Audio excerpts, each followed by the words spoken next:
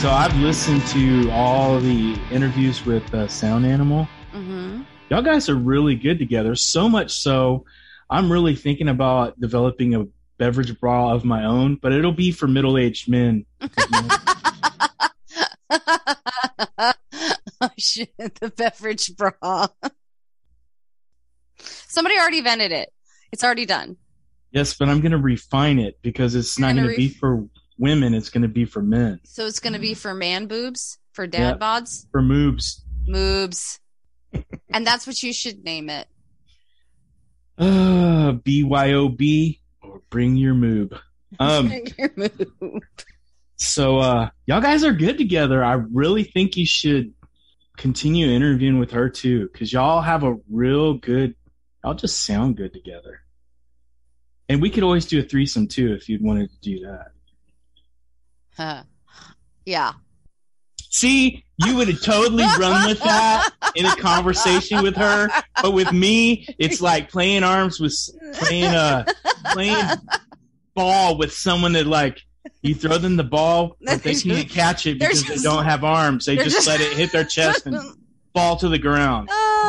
It's not right. Y'all talk about all kinds of stuff. I don't know why. It's very comfortable. So yeah. Oh, the part that made me laugh the most was when you were talking about the Amazon guy. Oh my God. And you're like, so you're back for more? That was her. That was you. No, she was the one who had the Amazon guy, not me. No, but you were the one that said, so you've come back for more. Yeah, that was a lot of fun. She just has a lot on her plate, so. I think a lot of people do.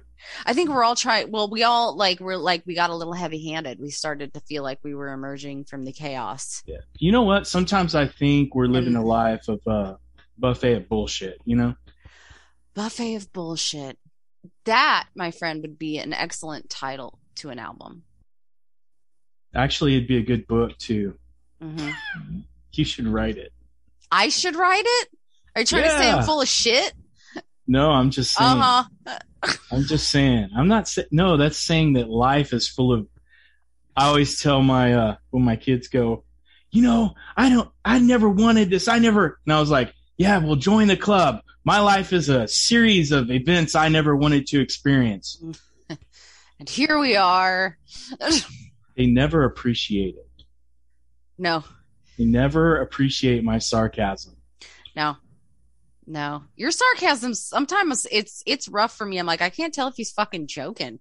Like, I really don't know. Should I laugh? Should I make a joke? You know, you're so dry that it's hard to tell. I'm really trying to perfect it. I think pretty soon I will perfect it. You'll Yeah. Yeah, now you sound like me last week or the week before, whatever. And I'm not even drinking. That's what's sad. I have a cup of coffee to help me power on through. How is the sleep schedule going? Oh, man, it is just fucked up, man. Oh, I'm sorry. I'm only laughing because I've been there. I'm only laughing out of, like, camaraderie. You know, my wife is just like, just a trooper, though. I mean, you know, we've been struggling with a lot of things. You know, we have a 5-year-old. We have the newborn. We have to feed her every 2 hours. And now she's to the point where she's like, you know what? It's been 15 minutes and you're just about ready to go to sleep. Hey, give me some food. You know, and so we've been trying to breastfeed and it's been really tough. My nipples are so sore. That's so where I told the moobs would come in handy. Well, the moobs are for me. Oh, the moobs are for you. They're not for the baby. What would you put in your moob? That is a good question. Probably many, many things. Many things. It depends on the activity, I guess. I wouldn't put water in it, though. I can tell you that. That's just ridiculous. No. We've just been really struggling getting sleep because now, you know, we try to get up to support each other. You can do it! You know, like that that dude from The Waterboy. You can do it! Like you can do it all night long! Yes, that's the best. Yeah, doing it all night long has a new meaning now. Doesn't it though? But it's going well. It's just really chaotic. I mean, You're tired. I'm tired, and all I can think about, I have nightmares about, oh my God, we've run out of bottles and formula, and my nipples hurt. Stuff like that. Yeah, so it's good. I don't want anyone to think that, that it's tough. I mean, well, it's tough, but it's going bad or whatever. I think it's just regular stuff. It's regular newborn baby.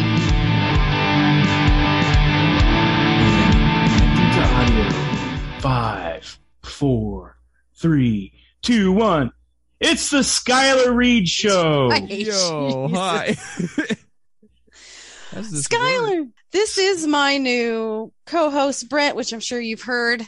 Wait, so did you get a co-host? I did. I've never met Uncle Brent. Hello. This is Brent. You're welcome. Welcome to the family, son.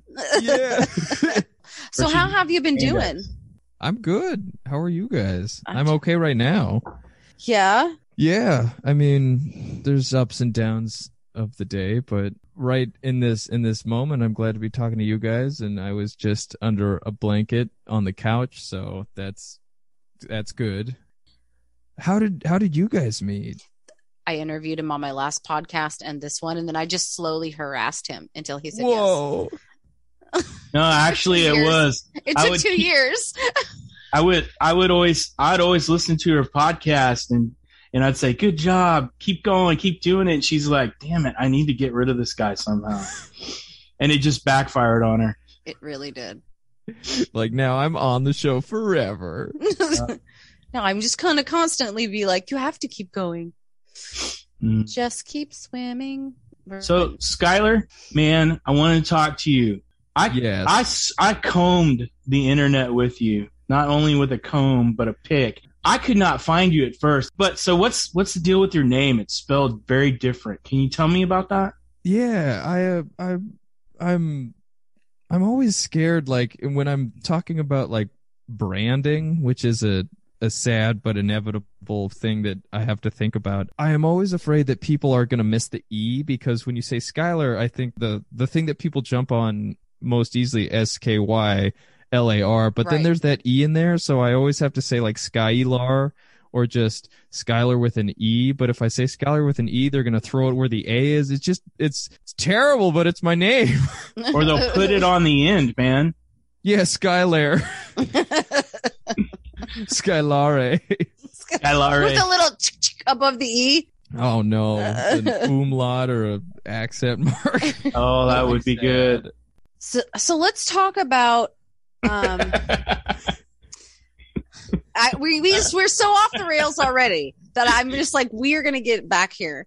I love your transitions. You do this every the beginning of every interview. So now that Brent's done, let's go ahead and actually do the interview. That's so fucking true. I always edit it out, but you know what? From now on, I'm just gonna leave it. Okay, this is where I'm taking control back.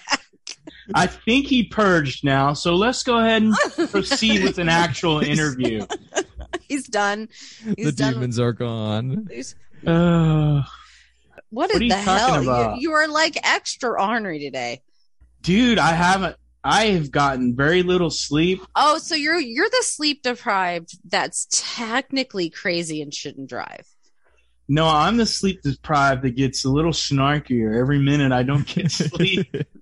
Like, why are you staring at me? I don't know if I do that, but definitely I get a little bit darker and definitely more sarcastic as you're ornerier than normal. Proceed down the path of delusion. You're delusional. Okay, that I believe. But anyway, sorry, go ahead. But you're right. We should start the interview. Ready? Go. I hate you so much. Green flag. Oh, Skylar, I'm sorry. No, it's wonderful. He's like, I'm having fun. It's wonderful to behold.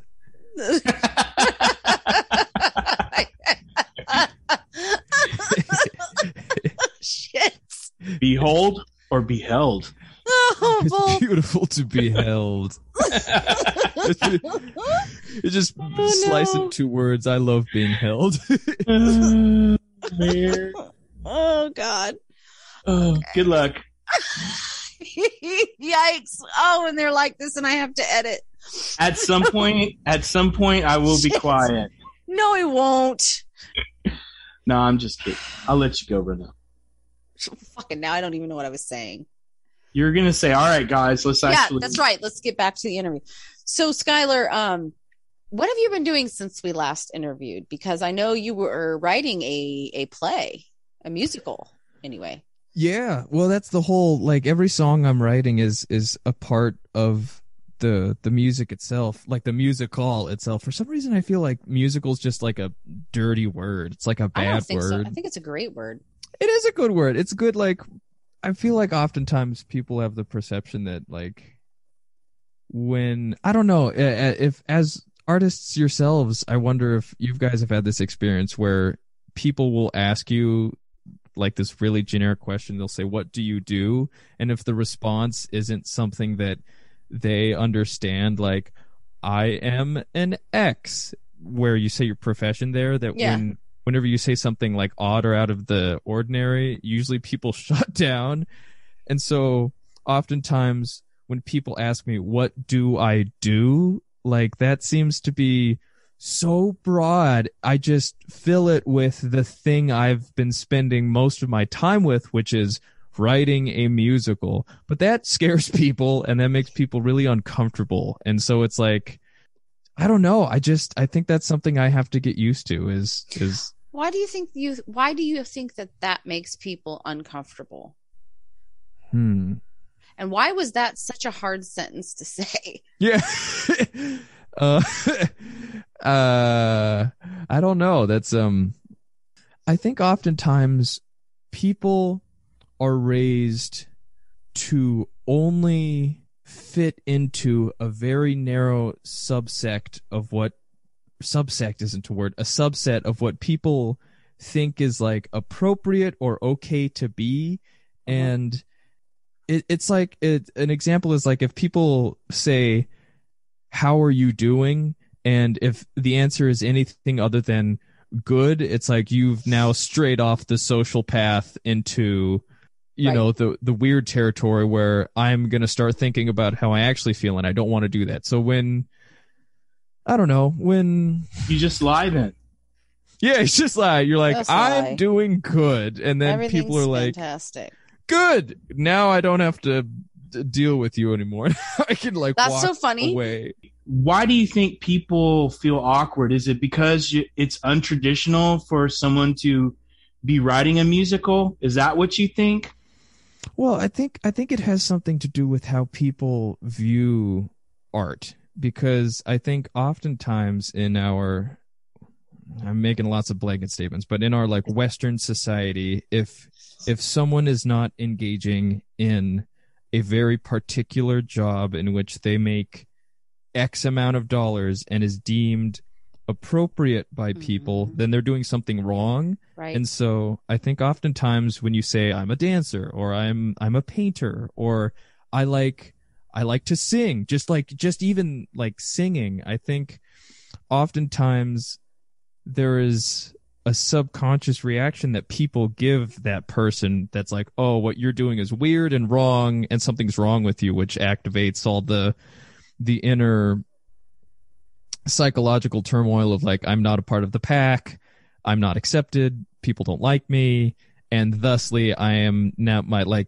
super ego is going to turn on and tell me that what I'm doing is really wrong, and then they internalize it. So oftentimes I think people just try and smooth the situation over, and that's all happened. That's what I find so crazy, is that all of that, maybe not all the time, but it's happening in real time. That is like that process, at least for me and a few other artists I've known, that process is happening in that moment to try and course correct instead of just facing the fear and saying I'm an actor, which people do, but I think it's just really difficult for people to have to come into contact with that piece of sociology all the time. And that it makes me sad, and I see it makes other people sad. And I think there's a better way somewhere. It really derails the artist from. Why did I say artist so weird? It really artist.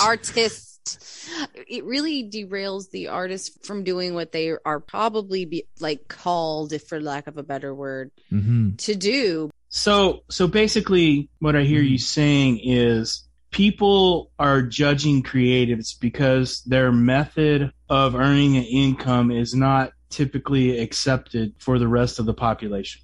Yes, I think that's part of it. I think there's a weird symbiotic relationship people think that the arts and making money has to have. Like if you are an artist, like if you play guitar, if you play saxophone, if you're not actively making a living wage doing that, then what you're doing is wrong, and that's bad. It's these broad brushstrokes people make about art and what art should be and what jobs should be. Oftentimes, I don't know. I don't even know where I'm going with this sentence. Period. I'll be honest. I think that most people think true artists are bums. They're lazy people who couldn't cut it working a real job. And I think that's a general consensus. And that's why you need to surround yourself with other musicians and creatives, because they'll tell you not only if what you're doing is right or if what you do has merit, but they'll also tell you when you're fucking up, like if you're not being true to yourself. My favorite part about the people who are like, oh, you're an artist or you're a creative. Oh, and those are the same people that enjoy the art and the music and actor and movies and all the stuff. And it's like, without people like us, you wouldn't have anything to fucking do. Just saying. Be looking at a brick all day. Just saying. I did listen to the last episode. I actually have listened to it twice because I remembered it as I got into it again. So you're writing a musical, which is basically a psychological musical thriller of a serial killer, correct?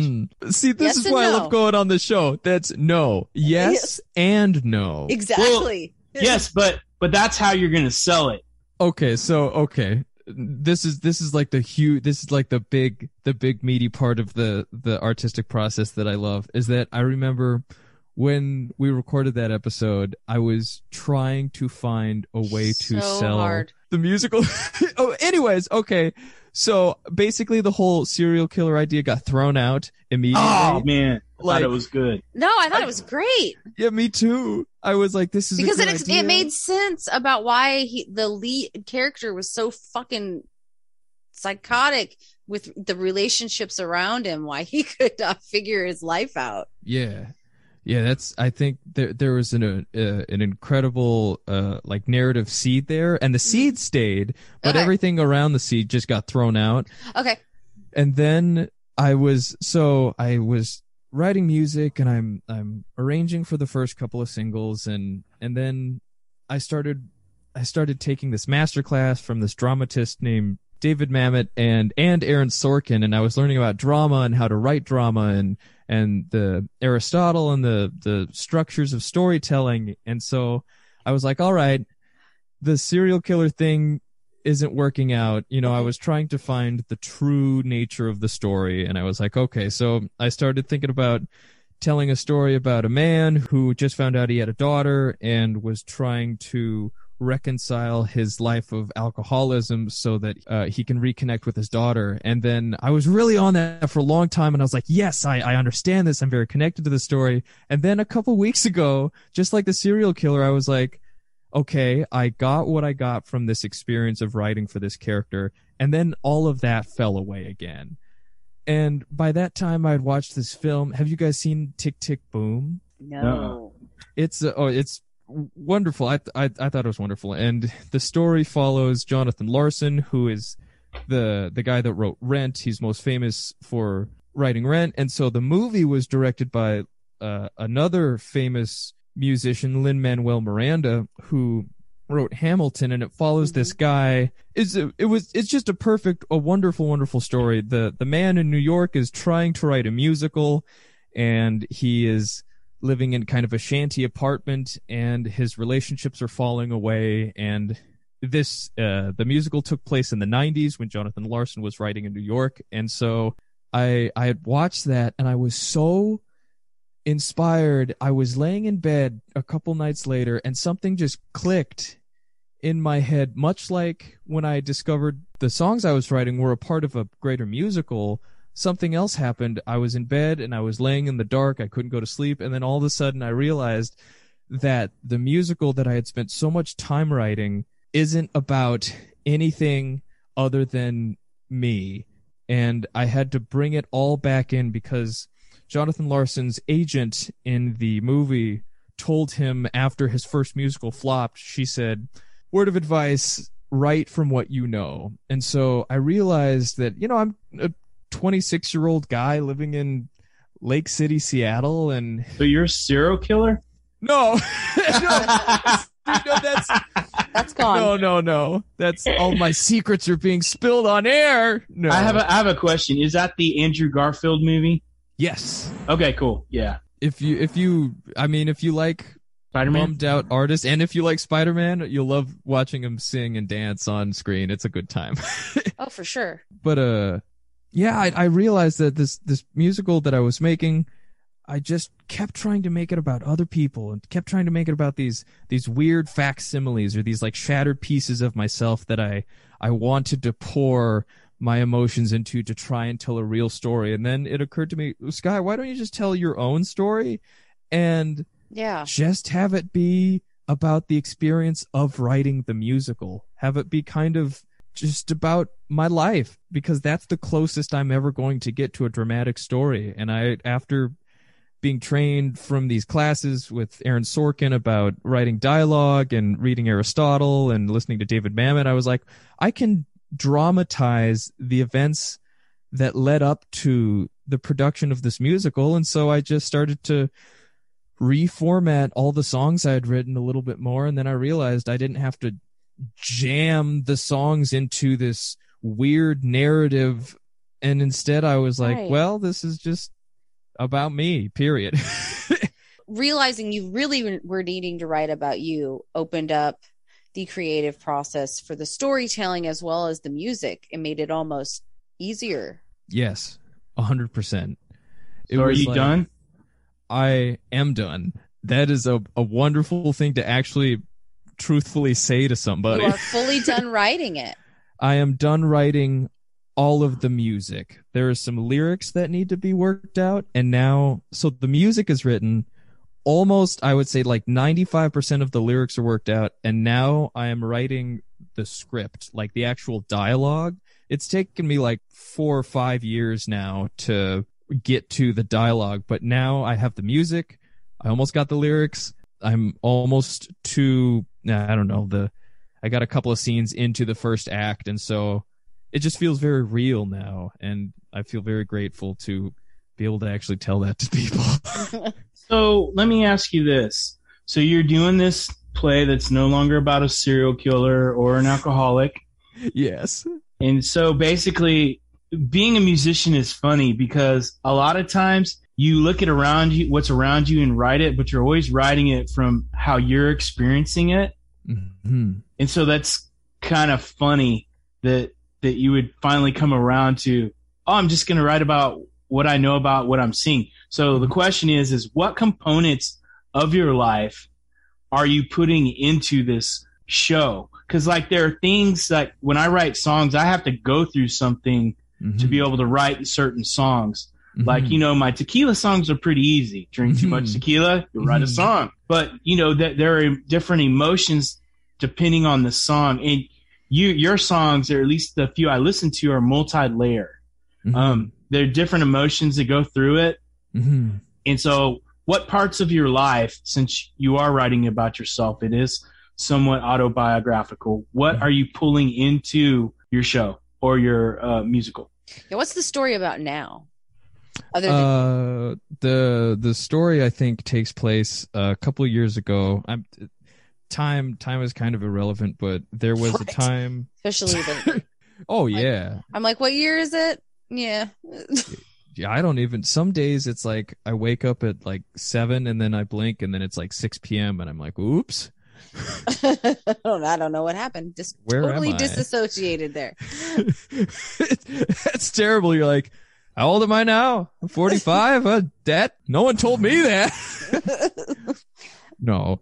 Oh, to answer your question. Okay. So, the story takes place about some particularly hazardous and difficult relationships I had, a string of them, and there was a precipitating event that kind of led to the creation of this album. I had a best friend, and he lived with these two girls, and I like where this is going. Go ahead. Yeah.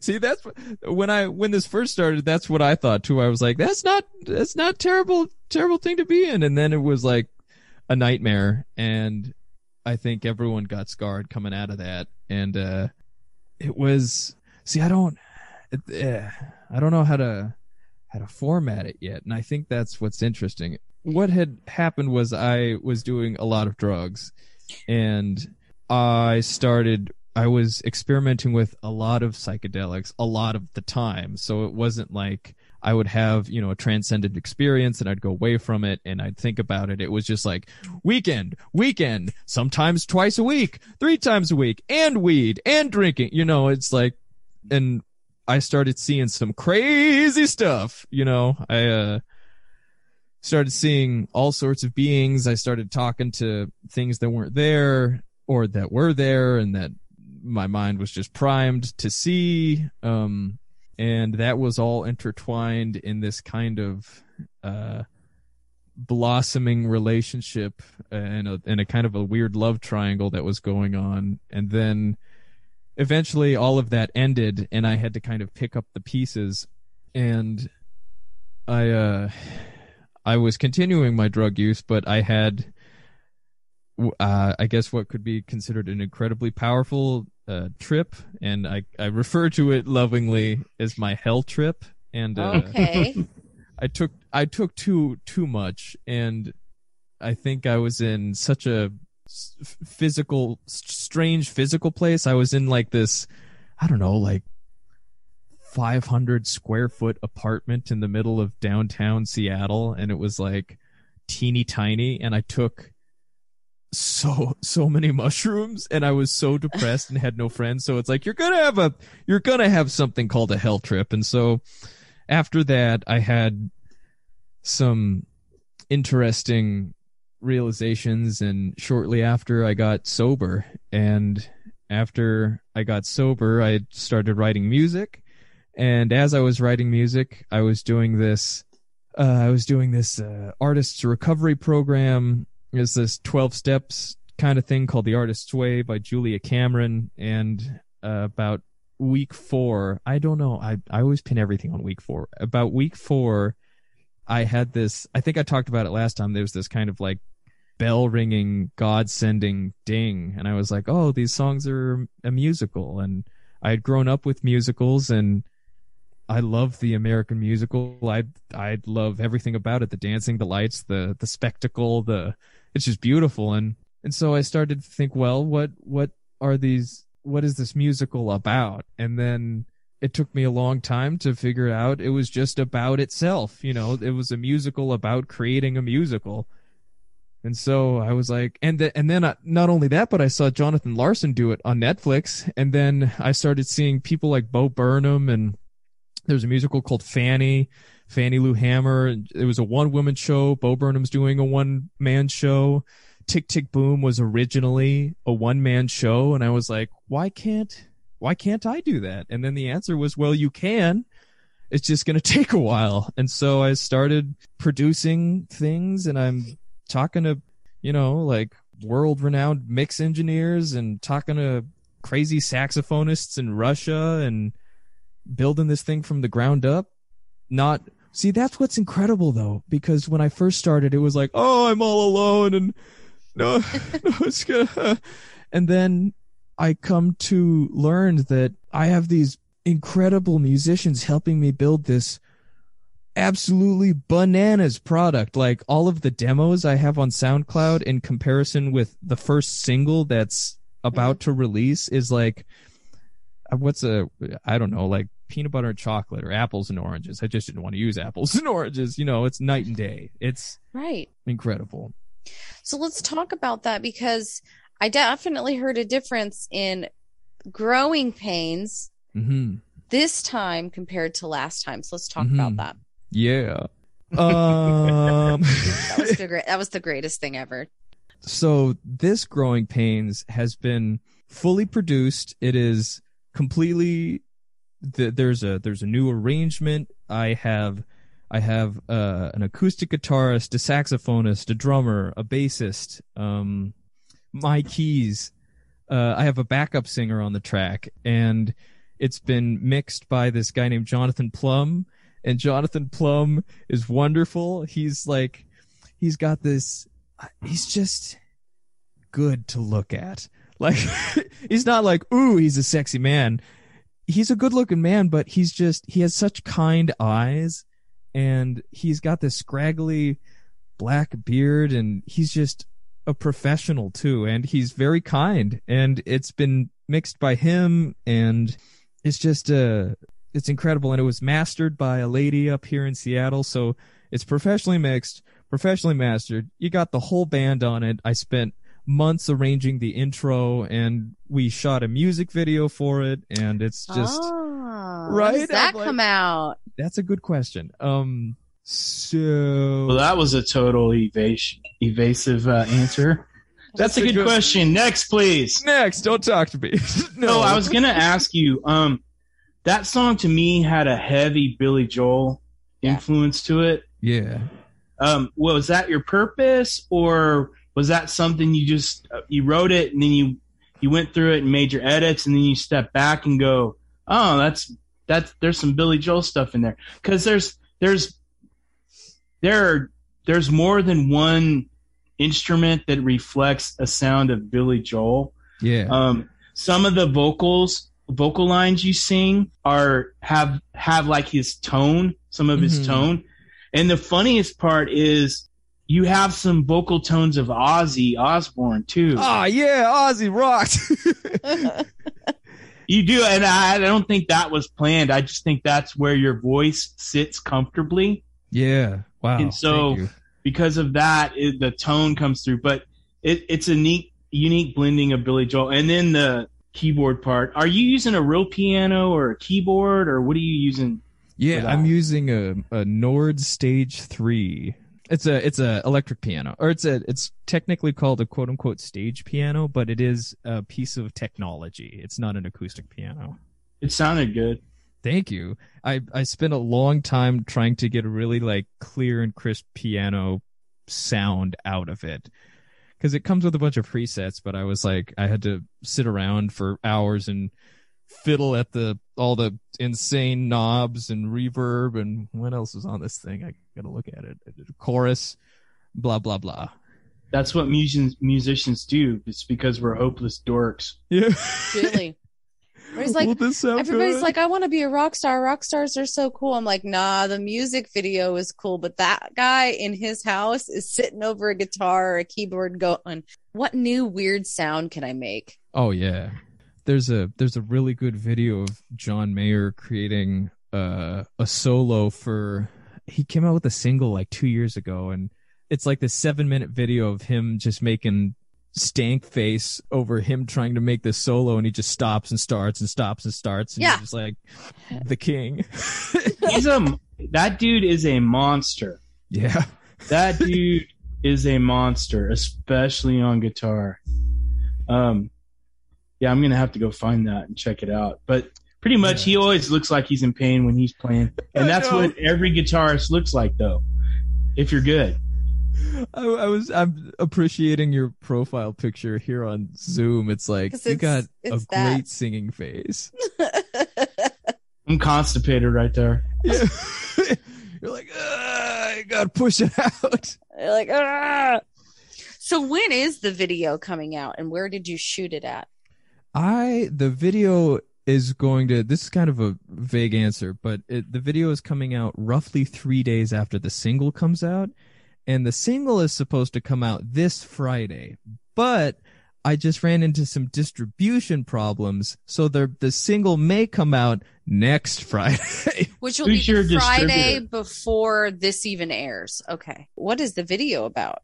The video is about all sorts of things. It's about, I filmed it. So I started taking acting classes because, hey, if I'm putting a musical on, I better not fucking suck when I get on stage.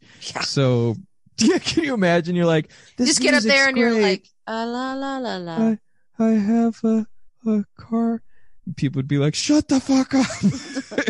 They're brutal. You know, that's my whole goal whenever I get up there. I'm just like, all right, let's see how low we can take this down. Oh, damn. Before I get booed off stage.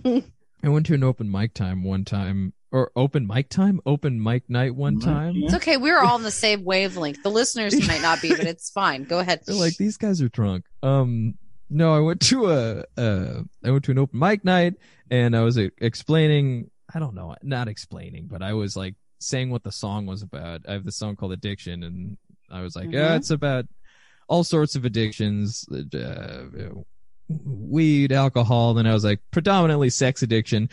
And then a lady in the back was like, the best kind. And I was like, no, I'm being serious. It wrecked my life. You're like, no, it's not. Nothing about it was the best. I know. And then no one said anything. And I was like, okay, here's the song anyways. Here's the song.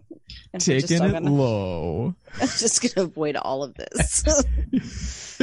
You know what? You should have repeated it 3 more times. It's not funny. You're screaming at people. So you are performing in this video. Are the other musicians that played on the master performing too? No, they are very far away. One of them's in Germany. Another guy, the saxophonist, is in Russia. Nice. I think the bassist is in Maryland. The video itself centers around, because the intro to the song is this kind of soundscape, and it makes it sound like we're on a movie set. And so we recorded.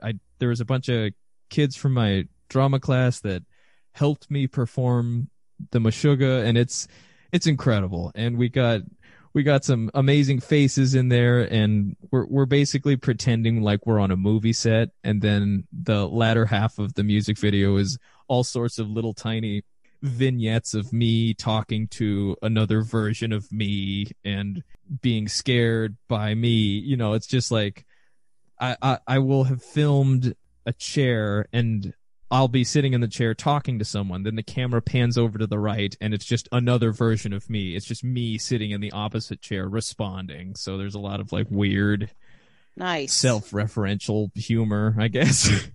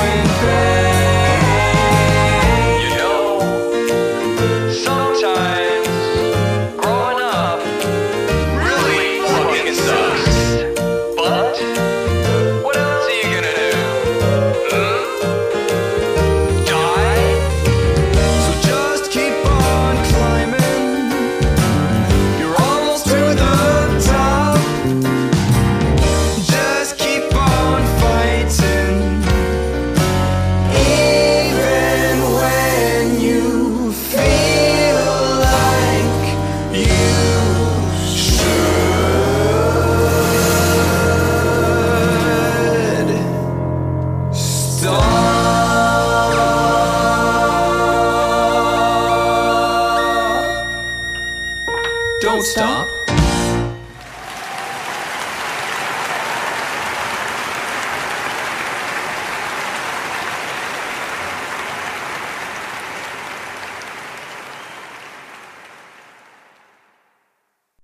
I noticed that you said these people, you're the musicians you're working with from different areas. Did you select musicians because you'd heard their style and you said, oh, this person would do a really good job? Or did you just go to, how did you choose the musicians you chose to play on the track? I went to, have you ever heard of Fiverr? I have. Yes. Yeah. I'm having an interesting reaction to this question because originally when I started, I felt much like saying, what do you do question. I felt kind of dirty using Fiverr. Like I can't find musicians in my area to actually play with me. So now I have to resort to Fiverr. But I vetted so many musicians and I finally found some that I could adequately pay. Like they wanted a particular sum and I felt, this is fair and I can pay you. And they provided me with amazing tracks. And I think if you're not able to find musicians around you, that it's either go on the internet or don't find musicians. It's like, yep. Yeah. I like using musicians from other countries, and even songwriters, co-writers, because I have a few. If I'm looking for something really specific, then I actually go look and I don't worry about having someone near me. There was a time where I'd be like, oh shit, I hear this stuff in my head I can't play and I don't know anyone that can play it. Or, I know this guy can play it, but he doesn't fucking listen to me when I tell him what to play. And so it's a good resource. And I think it's cool that you tapped into those resources. That says a bunch of things. That one, you're confident enough in what you're doing to believe that it's worth bringing in very skilled musicians to do your part. It shows growth that you're confident in yourself. So I think that's kind of cool that you did that. So specifically when you hired the other people, like you mentioned a sax player and you mentioned a guitarist and someone else from another area, what attracted you to their styles and stuff like that? Yeah, the guitarist was the hardest, but I think the saxophonist was the easiest. He was this Russian guy named Oleg, and I was looking for someone to just rip, and there's a couple of sections in that sax solo where there's just this big strong note, and I was really looking for that. And I clicked this guy's little profile, and then he's just the man. I have never heard someone play saxophone like this dude does, and it's so funny because here we are, in America speaking English, and the guy speaks English, but it is so delightful to work with someone all the way in fucking Russia who can just fucking slay on the saxophone. It just it's incredible. And I remember when I heard it, I showed my sister and she was like, holy fuck. Yeah. If you got sister's approval, that's awesome. So did you use the same saxophone player for SFAKA? Yes. Oh yeah. Let's talk about that. Yeah. So when I was listening, this freaked me out because at point in time I was listening and I was like, is that a fucking alto sax or is that a trumpet? Because of the way he was staccatoing some of his notes. Cause the trumpet's real, like bullet. And he was doing his saxophone like that. But the way the tone he was giving off was like a trumpet at sometimes. And I was like, I don't know if that's a real sax player, trumpet player, something in between. Do they have some type of new instrument? Yeah. Is he playing it on keyboards? I was really confused what you're doing. That was one of my notes for that song to specifically ask. On that song, the SFAKA, is that how you say it? Yeah, you could say it like that, but it's also just pronounced Svaka. Svaka? Like an alien. Is that a made-up word? I think it is a made-up word. I had a dream about it one time. I was writing that song and I had no idea what to call it, and I was just way in the beginning stages of it. And I had a dream one time that I was at a concert somewhere and I saw someone's bass had a sticker on it, and the sticker said "Star Child Father, AKA." And I woke up and I remembered that, and I was like, "What the fuck does that mean?" And then I just shortened it to SFAKA. So do you know what it means now? No clue. What no the hell? idea. I know. It's like, what is Star Child Father? I have no idea. So the other thing about that song, Safaka, sounds like a new kind of coffee or something. But anyway, Safaka. The groove is like really cool. And then about a third of the way through, you start doing scat vocals too. Oh yeah, dude. Oh yeah, the fun. drums, yeah. No, the vocals, there were vocal scats. The boop tap yeah. Did you start? Yeah. How did that come about? Oh, that's so funny because that I think that just got left in there because for me that was like, this is how the drums are gonna go, but it was just like me trying to remember how to fill them with drums, and I think it just got left in. Oh, that's funny. It's great. You should leave it in there. Maybe you should leave it. That's a good idea. You should leave it in there. My favorite line from that song itself is "Love more, want less. What you need is in your chest," or something like that. Oh yeah, that is a good line and very thought provoking. So, right, yeah. What is that song about? I think I just wanted to write something that was kind of groovy and positive, because oftentimes the songs that I write sound positive, but there's like a darker twist behind them. So I just wanted to I'm writing a happy song that's about basically the good stuff of life, and it makes me feel good.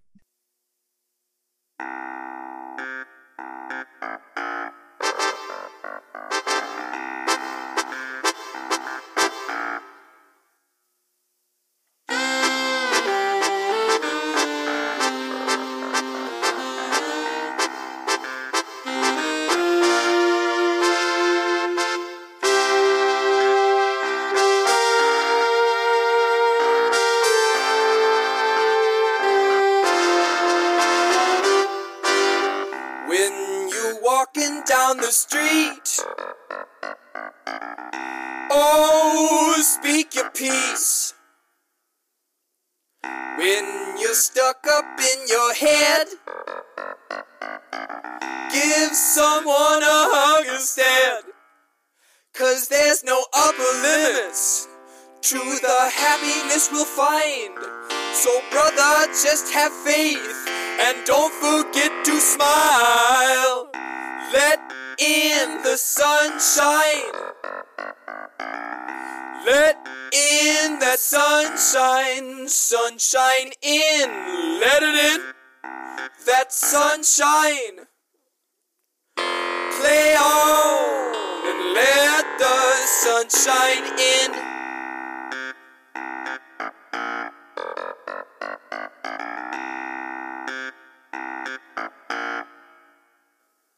When you're feeling kinda quiet and you think you got it right, just relax and take a minute and remember you are in it. So baby, don't you worry, 'cause you're living in a hurry, and you'll just come back when you're dead and gone. So drop what you were lugging, 'cause I think you need some loving and a break from all the tugging and a jugging up the mountain top. And honey, don't you sweat it, 'cause you know you won't regret it. And we shout amen to the here and now. Woo! Straight-laced, tight shoes. Who gave you the computer blues? Love more, want less. What you need is inside your chest. And when you're seeing God, you feel her in the air. Be here, be now, my friends, and I will meet you there. Let in the sunshine. Let in the sunshine. Sunshine in. Let it in. That sunshine. Play on and let the sunshine in. Let it in. Let it in. Let it in.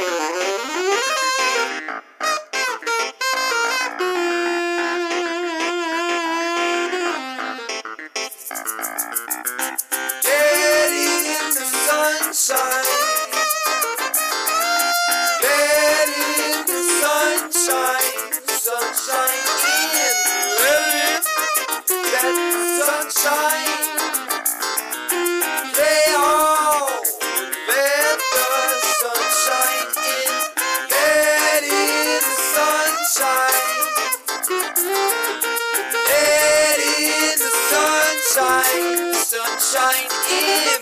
Let it in. Let the sunshine. Hey, oh, let the sunshine in. You know, we're just trying to be happy out here, right?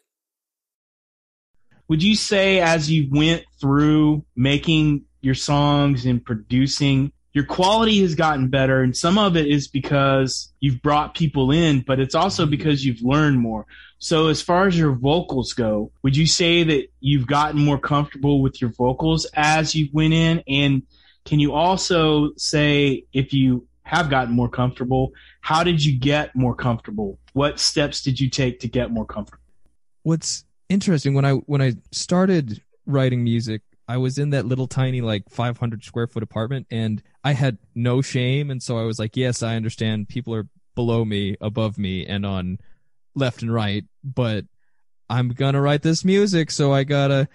And so there was a level of like no fucks given, but like maybe 3 fucks given. So I never was like singing, you know, like from my stomach and the hardest that I can go.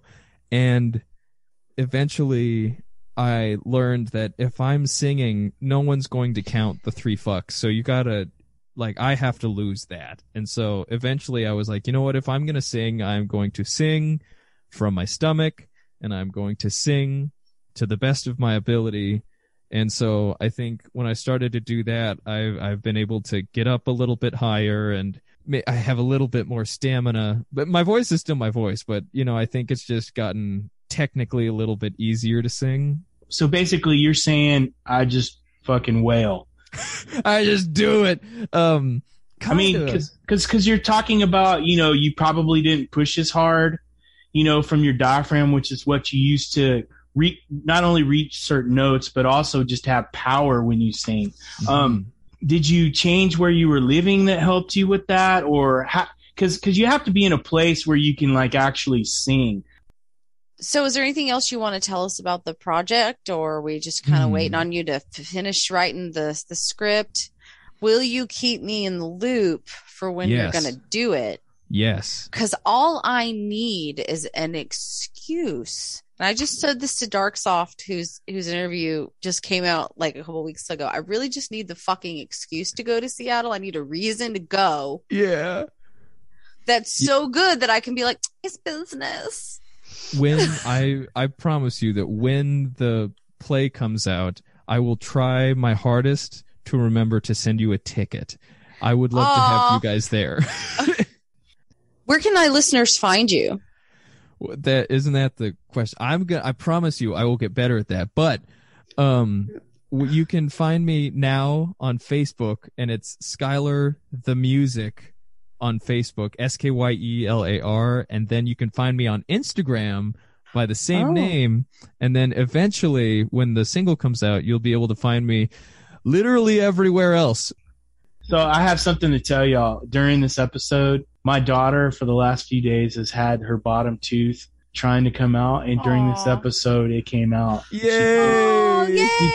She came in, and I wasn't really able to celebrate with her. So if you could leave something in this episode so that we acknowledge the great thing that happened. She lost her tooth. All right, Skylar, thank you so much for being on the show. I'm going to let you go and enjoy the rest of your evening. Yeah, thanks, guys. I am really from the bottom of my heart.